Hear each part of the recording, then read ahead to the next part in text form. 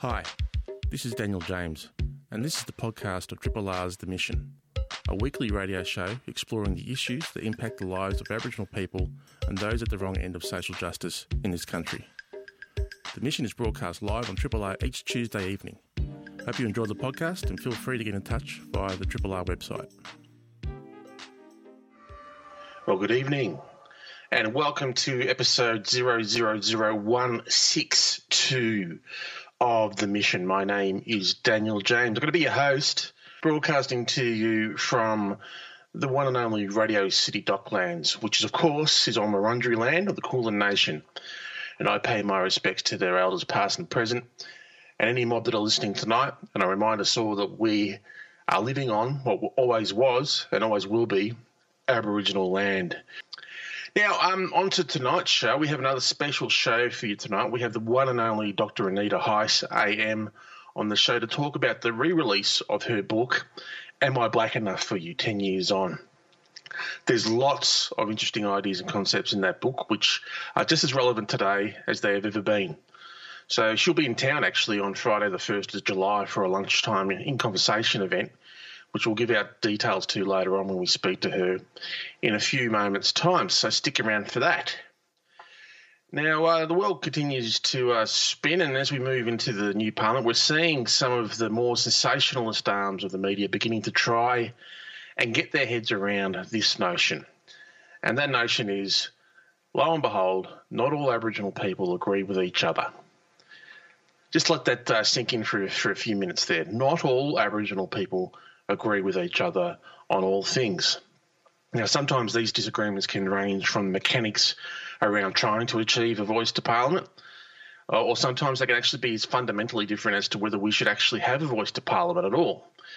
These are views that are held within the community across this great big brown land of ours, and it stands to reason. We're not all the same. We don't all agree. We don't all speak from the same or sing from the same hymn sheet.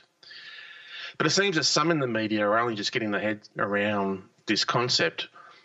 The reason I raise it here, of course, is because the Triple R audiences are far more reasoned and nuanced around its thinking on these issues. And when we know that democracy at the best of times and politics at the best of times is a very robust business, and if elements of the media try to play our First Nations parliamentarians off against each other through simplistic misrepresentation of views and sometimes facts and figures, then we risk the debate on so many important issues related to my mob being stuck in a quagmire in the minds of the broader electorate.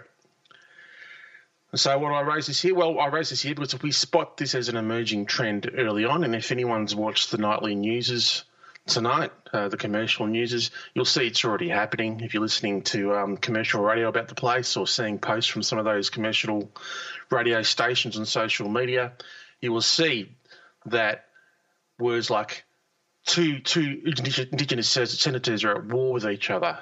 This relates, of course, to the showing of flags or the non-showing of the Australian flag at a Greens press conference earlier this week. So just because we have a more progressive parliament that we've had in many years, doesn't mean that huge slabs of the media have caught up with that progress. And so we will continue to be a little media watch, a little Koori media watch here on the Triple R grid as we move through the various election cycles, remembering that there is an election cycle coming up in Victoria in November. Now, speaking of Victoria and speaking of progressive, we see that the Victorian opposition, as the Age is reporting, has stared down internal dissent from a small number of MPs and has committed to support the Andrews government's plans for an independent body that will oversee treaty negotiations with the First Nations people. That's despite disgraced, this is me now, that's despite disgraced MP Tim Smith threatening to cross the floor of Parliament because it goes against, and I quote here, his liberal values. Now, I could tear off here. I could get the 2 before out, but I won't. I'd be wasting precious time and the airwaves of the 102.7 FM frequency on someone as irrelevant as Mr. Smith. But it's just interesting to see that some of those views are still harboured within the Victorian opposition, but good on them. as much as I rarely say that, but good on them for actually coming to the party on this, because it is an historic moment, and you can either be on the right side of history or you can be on the wrong side of history. And the wrong side of history when it comes to this is not having a go at all. So things are happening federally and here in the state now known as Victoria. And as always, this program, your program, to be a little bit commercial there for a sec, we'll try and keep abreast of it all as best we can in our little 1 hour slot allotted to us on this mighty grid that is Triple R. This is a podcast from Triple R, an independent media organisation in Melbourne, Australia. To find out more about Triple R or to explore many more shows, podcasts, articles, videos and interviews, head to the Triple R website at rrr.org.au. Professor Anita Heiss is a proud Wiradjuri woman, but she's also many, many other things. Now, when I was trying to put together a short introduction and a biography for her leading up to this conversation this evening, it's not easy because she does and has done a lot of things. She's a prolific author across genres, including historical fiction, commercial fiction, poetry, short stories and children's stories. Her writing also extends to articles and social commentary and travel. She has won or been nominated for multiple awards over the years. She's a satirist, passionate activist, and is an ambassador for several causes and organisations, including the Go Foundation, Warrawa Aboriginal College here in Melbourne, and he's a lifetime ambassador for the Indigenous Literacy Foundation. Amongst all that, she's found time for a stellar career in academia after completing a Bachelor of Arts degree in 1989.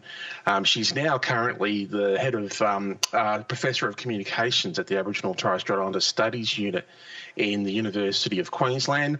She's a marathon runner, and as her title suggests, she's just won a member of the Order, an AM, for significant service to tertiary Indigenous studies and the arts. Now, she's going to be down here in Naarm on Friday the 1st of July for an in-conversation event between 12 and 2 p.m. at the Queen Victoria Women's Centre Trust in Lonsdale Street.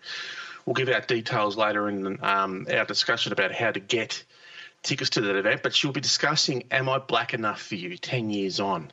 Lunch will be provided by the Moroccan Soup Bar, Yum Yum Yum, and all money from ticket sales will go to support Aboriginal organisations, and there'll be discounted tickets for First Nations people. Getting that all the way, I'm very pleased to say Anita is on the line now, live from her bed in Queensland. Anita, welcome back to the mission. Oh, Marangiria, good evening. I'm chuckling about so much in that introduction. We could just spend the next half an hour talking about that. But thank you for having me on. And yes, I am in my bed in my swan's jammies because by Brisbane standards, it's actually quite chilly up here. And what are we saying in terms of chilly? What are we talking in terms of chilly? Oh gosh. I don't know, well, colder. People have fires burning here at 20 degrees, but I think I went out to run this morning. I know when I got here, I was in short sleeves, and I could smell wood fires, and people are in boots and scarves, and I thought, these people are crazy. I can swim in 20 degrees, but we'd had a cold snap like everybody else, and so I think I went out this morning to run at about 9 or 10 degrees, so that's really cold for Brizzy, and so I'm a bit. It's a feels-like temperature here now of 8.6, and that's actually quite balmy compared to where we've had it in the last few weeks. Oh, right, okay. So, but thank you for that lovely introduction. And I did have to double-check that you were calling me because last time I think we did this didn't we do it through the website? And we did, we did it as a live stream. Visual. Yeah, which I believe which I believe is still up on the website, but it would have been very orcs if we were crossing to you in your swan's jammies in bed via live stream. No makeup on. I'm looking really good for radio. Let's just say that. And when I was listening to the introduction, I was thinking to myself, oh my God, he's making me sound so old. There was something about 1989. I can't even remember what it was. I mean, I am old. What was your degree? It was your first degree. But on my undergrad, right? Yeah. Your undergrad arts. Yeah. Were you born? I was born. Yes. I was in primary school, but I was born. which is important. Really? I was kind of joking, but there you go. Anyway, so thank you for having me on. I'm very excited to be here, and you did mention the AM. Thank you, which was also obviously I'm very honoured and feel very humbled by that. I guess what it's called, the award of that, because it means that somebody believed that the work that I do was worth a mention and went to the great lengths to put together an application and so forth, a nomination. Yeah. But it was interesting for me because I'm a Republican. Yes. And, I've long believed our head of state should be, we should have a president of the Republic of Australia, obviously. And so it was quite, I sat on the email about the nomination for a little while and then talked to one of my elders about it because it's, part of the Queen's birthday list and it's from the GG's office. But again, it's really not from them really. It's an appointment. It's a nomination from the community. So I'm really thrilled about that. Yeah, that's the way I see it. I mean, to nominate someone, you have to go to great lengths. It's not an easy process. It's a lengthy process. There's a lot of paperwork. Yep. But, at the end of the day, it's just great to be recognised by the community and to have someone think about you and nominate you for the work that you've done over the years. Exactly and to be right. acknowledged Exactly for that. Right. It's a nice thing. It really is. And apparently I should have had some champagne by now. So I've really? Sort that out. Taxpayer funded champagne. How nice. I don't know if it's taxpayer funded, probably. But anyway, so that would be cheap. It's been quite a big. It's been quite a big couple of weeks actually, and here we are chatting about Am I Black Enough for You tonight, I do believe. Is that correct? We are talking about that, and we're talking about the event that's coming up on the 1st of July, which is next Friday. Next Friday. So let's talk about Am I Black Enough for You 10 years on. A lot has changed for you personally in the intervening 10 years since I'm Black Enough for You because you don't stop. But I wanted to talk to you first up about, what have you noticed that's changed in Australia during that time? If we could take it out to the macro for a bit. Over that intervening 10 years, Australia has changed, it's either changed a lot or it's changed a little. What have you noticed that's changed in attitudes towards First Nations people and all skin tones during that time? Well, I think what stands out for me and what stood out for me when I was thinking about writing about the last 10 years are things, if I look at some of the positives first, because unfortunately there's still lots of negatives. If I look at, there's been this extraordinary renaissance, for example, in Indigenous writing, in First Nations writing. And we've seen, writing prizes and residencies being filled by black fellas. We've had 5 women of colour which were longlisted for the Stella Prize this year. Evelyn Araluen won that. That's, one of the most prestigious writers' prizes in the country. Of course, Professor Larissa Barent's just been longlisted for the Miles Franklin, but we've also seen Tara June Winch and Melissa Lukashenko win it in recent years. I mean, that is the ultimate literary prize in the country. We've seen access to festivals and for First Nations writers just increase dramatically. Back in the day, or over 10 years ago, we'd have a few panels here and there. We'd be, for want of a better term, ghettoised into just pockets. And now we had, like at the Brisbane Writers Festival this year, 36 of the creators on that program were First Nations. So now we're seeing First Nations people curating festivals and so forth. Black Words now has over 7,000 Aboriginal and Torres Strait Islander writers and storytellers indexed into that. We've got the Black and White Festival that Jane Harrison was artistic director of. I think there's been 3 of those in the last 10 years. So we've seen this fantastic renaissance in First Nations storytelling and writing. And so that, I think, has also led to a greater awareness of us, even around identity, but around issues and themes that are important, should be important to all Australians, but need to be spoken about through the lens of First Nations peoples. So apropos of that, obviously we saw in 2020 the very public, tragic murder of George Floyd in Minneapolis. Yep. And what we saw from that was, an international Black Lives Matter movement, which was obviously picked up here in Queensland. I marched here in Brisbane with 36,000 other people. I could not believe my eyes when I arrived at the march in Brisbane, because nothing like that had ever been seen in terms of black deaths in custody in this country. But what had happened then is the conversation around the Black Lives Matter movement then made Australians start to think about racial bias and race theory and so forth, and we saw this absolute spike in sales in Australian publishing for books by First Nations peoples. Now, what my conversation in Am I Black Enough for You is around the fact that we had a Black Lives Matter movement in this country for 3 decades. That's right. Since 3 decades. But it took that long. It took the public murder of George Floyd for Australians to actually step up. But, of course, that's now gone quiet again. We've had even more First Nations people die in police custody since then. So I think there's quite a few things we've seen. Obviously, we've seen a change of government recently, which is fantastic, because we're going to see some movement on the Uluru Statement and the treaty process and so forth. But also, for me, I think conversations around identity have shifted to mob actually driving the conversation. So for many, many years, as you'll know, and part of the first edition of Am I Black Enough You was driven by a court case where the conversations around who is and who is not black and all the prescriptions of Aboriginality defined by a particular journalist. And that was quite a common experience that we lived through since the beginning of First Contact, when a caste system was created in this country to separate blackfellas, so half-caste kids, I'm doing inverted commas up here, you can't see that, but totally would go to domestic servants and so forth, and eventually we would all be bred out, and we'd be no longer the problem to be solved.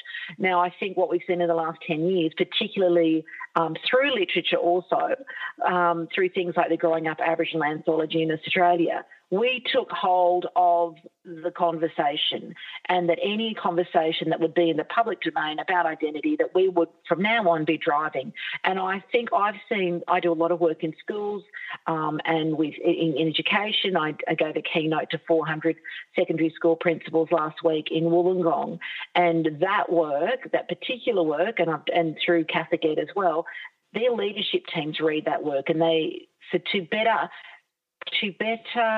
arm them with the conversations that they need to have in the classroom. So there's not enough of us, as we know, to be in every classroom. That's never going to happen. So what we need to do is build scaffolding for teachers and leaders to be able to speak to issues when they come up in the classroom, particularly challenges by non-Indigenous kids. So I think I've seen a shift in the conversation. Obviously, since that court case, most of us have been left to our own devices, but of course that target of hatred, it just gets focused on somebody else, right? And which has happened. And I did see there's an article out in a publication today where there's a whole string of attacks around identity. I'm not going to mention the article or the journal because I don't want your listeners to go and look at it. I unfortunately had to, came into my inbox, but I don't want to give them any more credit. So I think I've seen, we've had COVID, we've seen how our communities banded together, particularly even with the floods recently. But down in Lismore, the Koori Mail led the way there in getting that community, or trying to get elements of that community back on their feet in lieu of, governments doing what needed to be done. So I don't know, time up yet or what? Yeah, that's our time for this evening, Anita. Thank you so much. Thanks for having me. No. We're only just getting started. Okay. It is 7:30. You're listening to The Mission on 102.7 Triple R FM. I'm speaking with Dr. Anita Heiss, AM, about it's an update of her book, Am I Black Enough for You, 10 years on. I think it's a real sort of snowball effect, isn't it, Anita? It's like we have this plethora of brilliant writers and storytellers, Indigenous storytellers around at the moment that are each sort of hitting their peaks at slightly different times, but they're really adding to the national discussion on these matters. But at the same time, I get a very, very strong sense that the general public, the broader public, is open to hearing these stories for the first time, and that's allowing us to go into a deeper and deeper dive, seemingly with every year that passes, in terms of discussing the issues and what's at the heart of some of these issues, things like intergenerational trauma, for instance. Do you sense that the audience has got its ears sort of open wider than they've ever been? Oh, absolutely. I think you're spot on there. I was in Bellingen a couple of weeks ago with Nadi Simpson and Michaela Saunders, who has just released the world's first, or just edited the world's first anthology of First Nations speculative fiction. And the three of us were in a marquee. It was completely sold out. So I don't know, maybe it was 100, 150 people in that marquee. And every single one of them were there. They'd paid their $30, whatever it was, to come along. And I'm less nervous in those venues than I am in free venues where there's more, if those, keyboard warriors may turn up, or hecklers and so forth. And every single person that was there came with an open mind and an open heart to listen to whatever it was that we were going to talk about. So, they didn't know what we were going to talk about. We talked about a whole range of things, accountability to community, why we write, and so forth. And I see that increasingly, particularly at festivals and so forth. And as I get invited to speak more and more to corporates and in the education sector, because I think it's not just blackfellas who are tired of having to be sidelined in conversations about our lives and our stories and policies that affect us.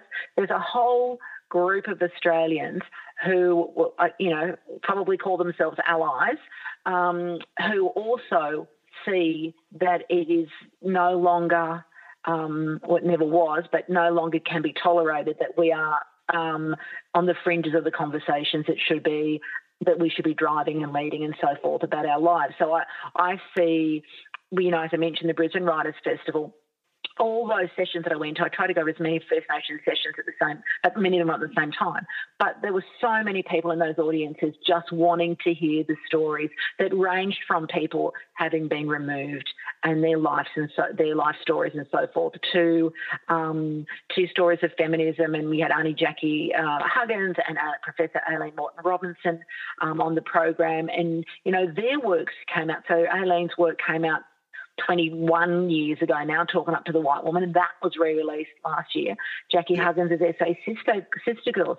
These are all getting new life because the audiences are increasing, as you've pointed out, and people now are turning to us for their learning, for engagement, and for trying to understand a better way forward. Because obviously we've had 9 years of not having any way forward at all. And so I feel like there's a new sense of passion for what we've got to say. And if you think about, we just had sorry. No, go on. No, go. Continue. Well, we just had this terrible flooding in Lismore. We've had terrible floods up here in Brisbane. I was evacuated for 4 days and my whole street flooded. And, it was interesting because I'd written this novel last year, Billy can't even say my own title, Billy Yada Dungalung Duray, about the Great Flood of Gundagai. Yep. And and it's only in recent years, since the bushfires of 2020, the devastating bushfires, that Australians started to actually listen to and understand the role of Indigenous knowledges in land, and that, cultural burns prevented bushfires and in effect would save lives. And so with the floods back in 1852, the Great Flood of Gundagai, when a third of the town drowned, and 4 men actually went on bark canoes, but 2 men, Yadi and Jackie saved 59 lives, while a third of the town drowned. The reality is, it's documented that back in 1838, when the town of Gundagai was gazetted, that local Wiradjuri people told the settlers not to build on the floodplain because it had flooded before and it'll flood again. And I feel like it's only since these most recent natural disasters that knowledge that's been, millennia old is only now starting to be listened to. Yeah, we've had some huge bushfires down here in Victoria. We had Ash Wednesday, we had Black Saturday, and all those terrible bushfires where hundreds of people lost their lives. But I'm totally agree with you. It wasn't until the 2020 bushfires that a huge swathes of the Australian bush along the east coast and in South Australia were burnt up.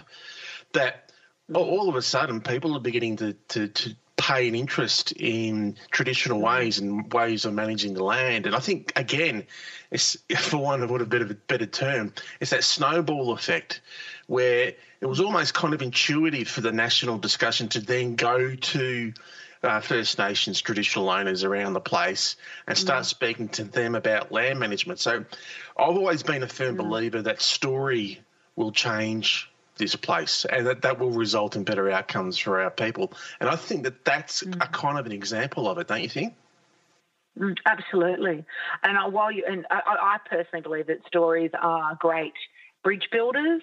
That, we talk about storytelling, but I think what we need to talk about is story listening.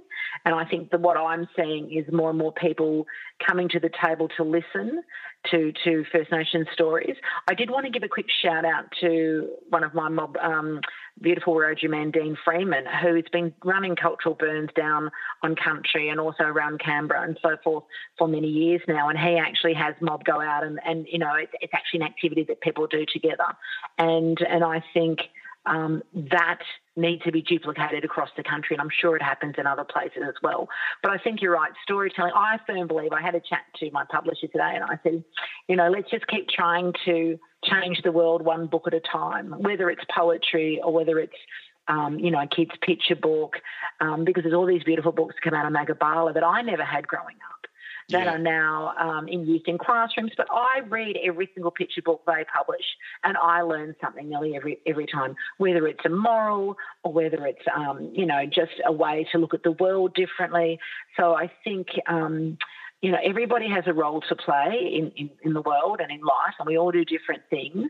But I think stories, whether it's two old elders sitting on a veranda having a cup of tea and sharing stories, or whether it's you and I having a yarn on the radio or whatever, or kids in the playground, stories connect us and they bring us together and they transport us to places that we might not otherwise go. And I think in terms of the stories coming out of our communities, that's what this nation needs, because as we move forward in the process of truth-telling in this country, what that means is our truths, I always say our autobiographies and our biographies are our history books, that we've been so conditioned in this country, or the world over, that you've got to read an academic textbook to learn history. That's absolutely not true. You would know this. You can learn history through theatre and through song. From little things, big things grow. One of the greatest history lessons there is in a beautiful song about Vincent Mingardi and the Wave Hill Walk-Off and the Gurindji mob. So there are many ways to learn history and many forms of storytelling. I wonder, now I'm thinking back to when Am I Black Enough came out and you're involved in the Bolt versus Edoc case. I wonder, how much of a turning point that was, because if that said columnist had been able to get away with publishing that article, and I'll refer to it. I don't encourage you to go and read it, but it's called White is the New Black. And it mentioned some of my ancestors and some of my relatives in it, so I thank you for being involved in the case. But I wonder where we would be now if he wasn't found in breach of the Racial Discrimination Act like he was, which is a very, very, very difficult thing to do. You have to go out of your way to be found in breach of that act, let me assure you. Where do you think things would be now if that didn't happen? That was my great fear. My great fear was that the whole point of me going into that case was because I wanted Australian media to be accountable for what they said in this case about Aboriginal people, and I wanted them to understand that they could not continue to persecute us. And it wasn't just him. I mean, he was on the, you know, there was him. There was a lot of journalists who would call themselves friends or colleagues of mine that defended his right to free speech, which horrified me. But I think, and to be honest with you, I looked forward to the day that the judgment was being handed down, and I had all intention to go to Melbourne to have a say, because when I was called to court, and on the day was not put on the stand, and I was a bit disappointed by that because I wanted to have my say. And then I just thought, what if Judge Bromberg does not find him to have breached the Racial Discrimination Act? And I think what would happen, it just would have been open slather.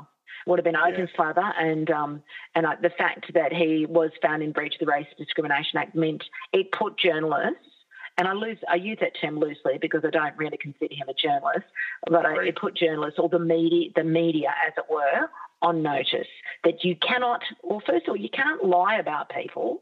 You just can't tell lies about people, and you cannot incite racial hatred.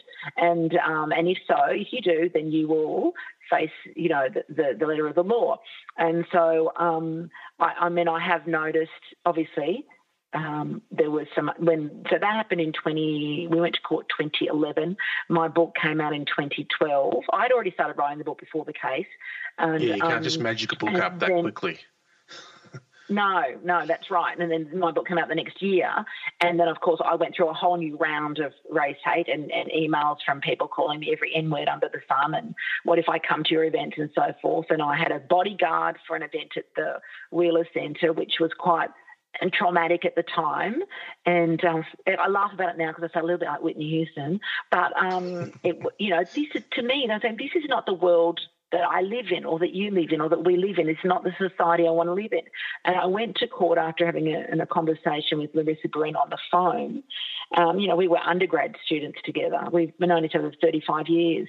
And I didn't know about the law. I didn't know what it would entail. And I went because I didn't want to live in a society where the media had no responsibility and no accountability to what they said. And I used to chair the Australian Society of Authors. I've been an advocate for author rights for many, many, many years. But with the rights you have as an author also comes a responsibility and a code of ethics on researching and on what you put in the public domain. And as an author, I believe, and as a reader, I believe that the reader deserves the best book or newspaper, as it were, on the shelf or on the table that they go to buy. And that means that the research must have been done.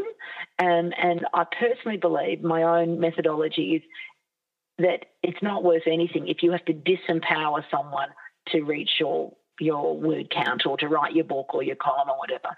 And so I think if I did nothing else in my life, like I sat in that courtroom and I thought about our warriors and I thought about my old people, and I thought I'm sitting there in Melbourne and I'm completely safe. Nobody, I'm completely physically safe, as it were. And what good am I if I just can't do this one thing? And if I did nothing else, I would die being glad that we did that, because I still have people say to me, thank you, because I didn't do it for me, because I could have just probably done a defamation case and paid off my mortgage. This was about all of us coming together saying the media needs to change.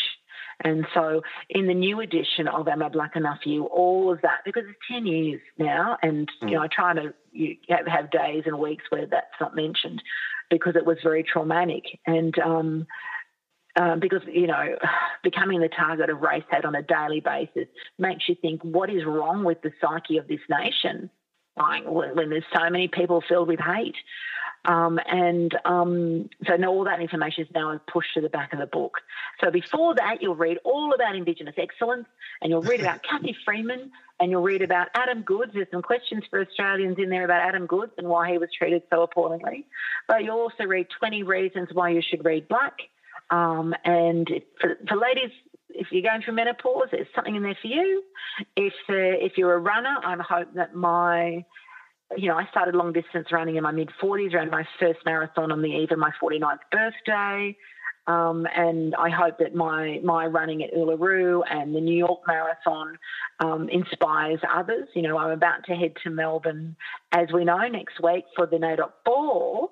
And on that morning, I'm going to run a half marathon with my cousin Mitch Hibbins. And for the clothing the gaps, they do a virtual, and they have the most beautiful medals, which is why I run. I run for the medals. For the bling. I run for the bling. I run for the almond croissants and the cocktails and the naughty food that you can have at the end.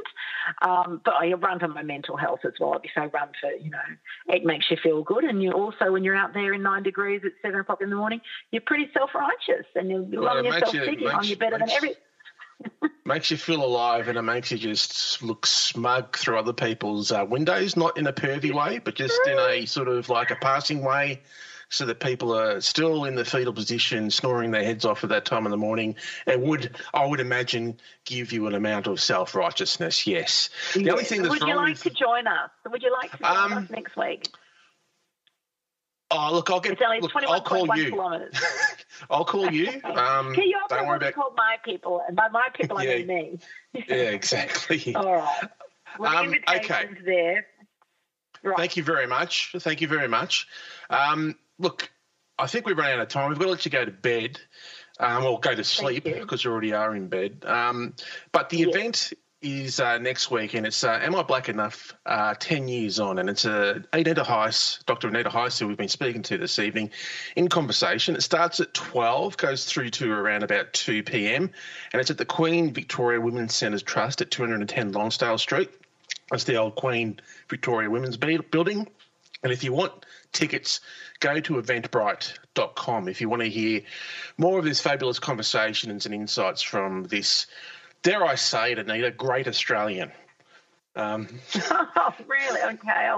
You dared to say it. Okay, I dared to say it, yeah. I will. Thank you. Well, I will say there's actually 7 tickets left for free for Mob. So if you're Mob listening and you want to come along, go to the Eventbrite page and tick the right boxes. Mob to 2020, tick that box, and that's free. And for the others, we'd love to see you there. And I want to shout out to Maria Dimopoulos, Asante Marone, and Hannah Safiri from the Morocco Soup Bar, because it was their idea. And I've asked them to read the book, and I want them to give they're going to pick something out that spoke to them, and then we'll have a conversation and spend. I haven't been to this beautiful place. It's meant to be a fantastic venue, and so it'll be a great afternoon. Yeah. Yep, it'll be great. So get along, eventbrite.com. Am I Black Enough for You 10 years on? And the book itself is still available in bookshops all over the place. So go and check it out and go along. Use it as a compendium for the discussion on Friday, July 1st, 12 p.m. at the Queen Victoria's Women's Centres Trust. Dr. Anita Heiss, AM, thank you so much once again for coming on the show. We'll no doubt speak to you again. And if I feel like running in the early hours of the morning, I'll give you a call. Well, I've had a ball tonight. Thank you so much for the chat, and have a great week. And I'll see you Mob down in Melbourne at the NAIDOC Ball, or running along St Kilda, or wherever. Thank you, Anita. Independent Melbourne Radio 3RRR. My deep thanks to Dr. Anita Heiss for coming along and having a yarn with us this evening. Like I said, if you want to go and see her in conversation next Friday at 12 o'clock, just go to eventbrite.com to book yourself a ticket. Superfluity are up next. If I'd known sooner, I would have actually put Waiting on a Friend by the Rolling Stones as the finished song here, but because this is the mission, we're going to go out with a bit of Charlie. If you're there, Clem, happy birthday to you, and stick around, and in the meantime, stay safe, stay strong, and stay listening, my good listeners. Ta-da! Thanks for listening to the podcast of Triple R's The Mission, a weekly radio show exploring the issues that impact the lives of Aboriginal people and those at the wrong end of social justice in this country. The Mission is broadcast live on Triple R every Tuesday evening. Hope you've enjoyed the podcast, and feel free to get in touch via the Triple R website.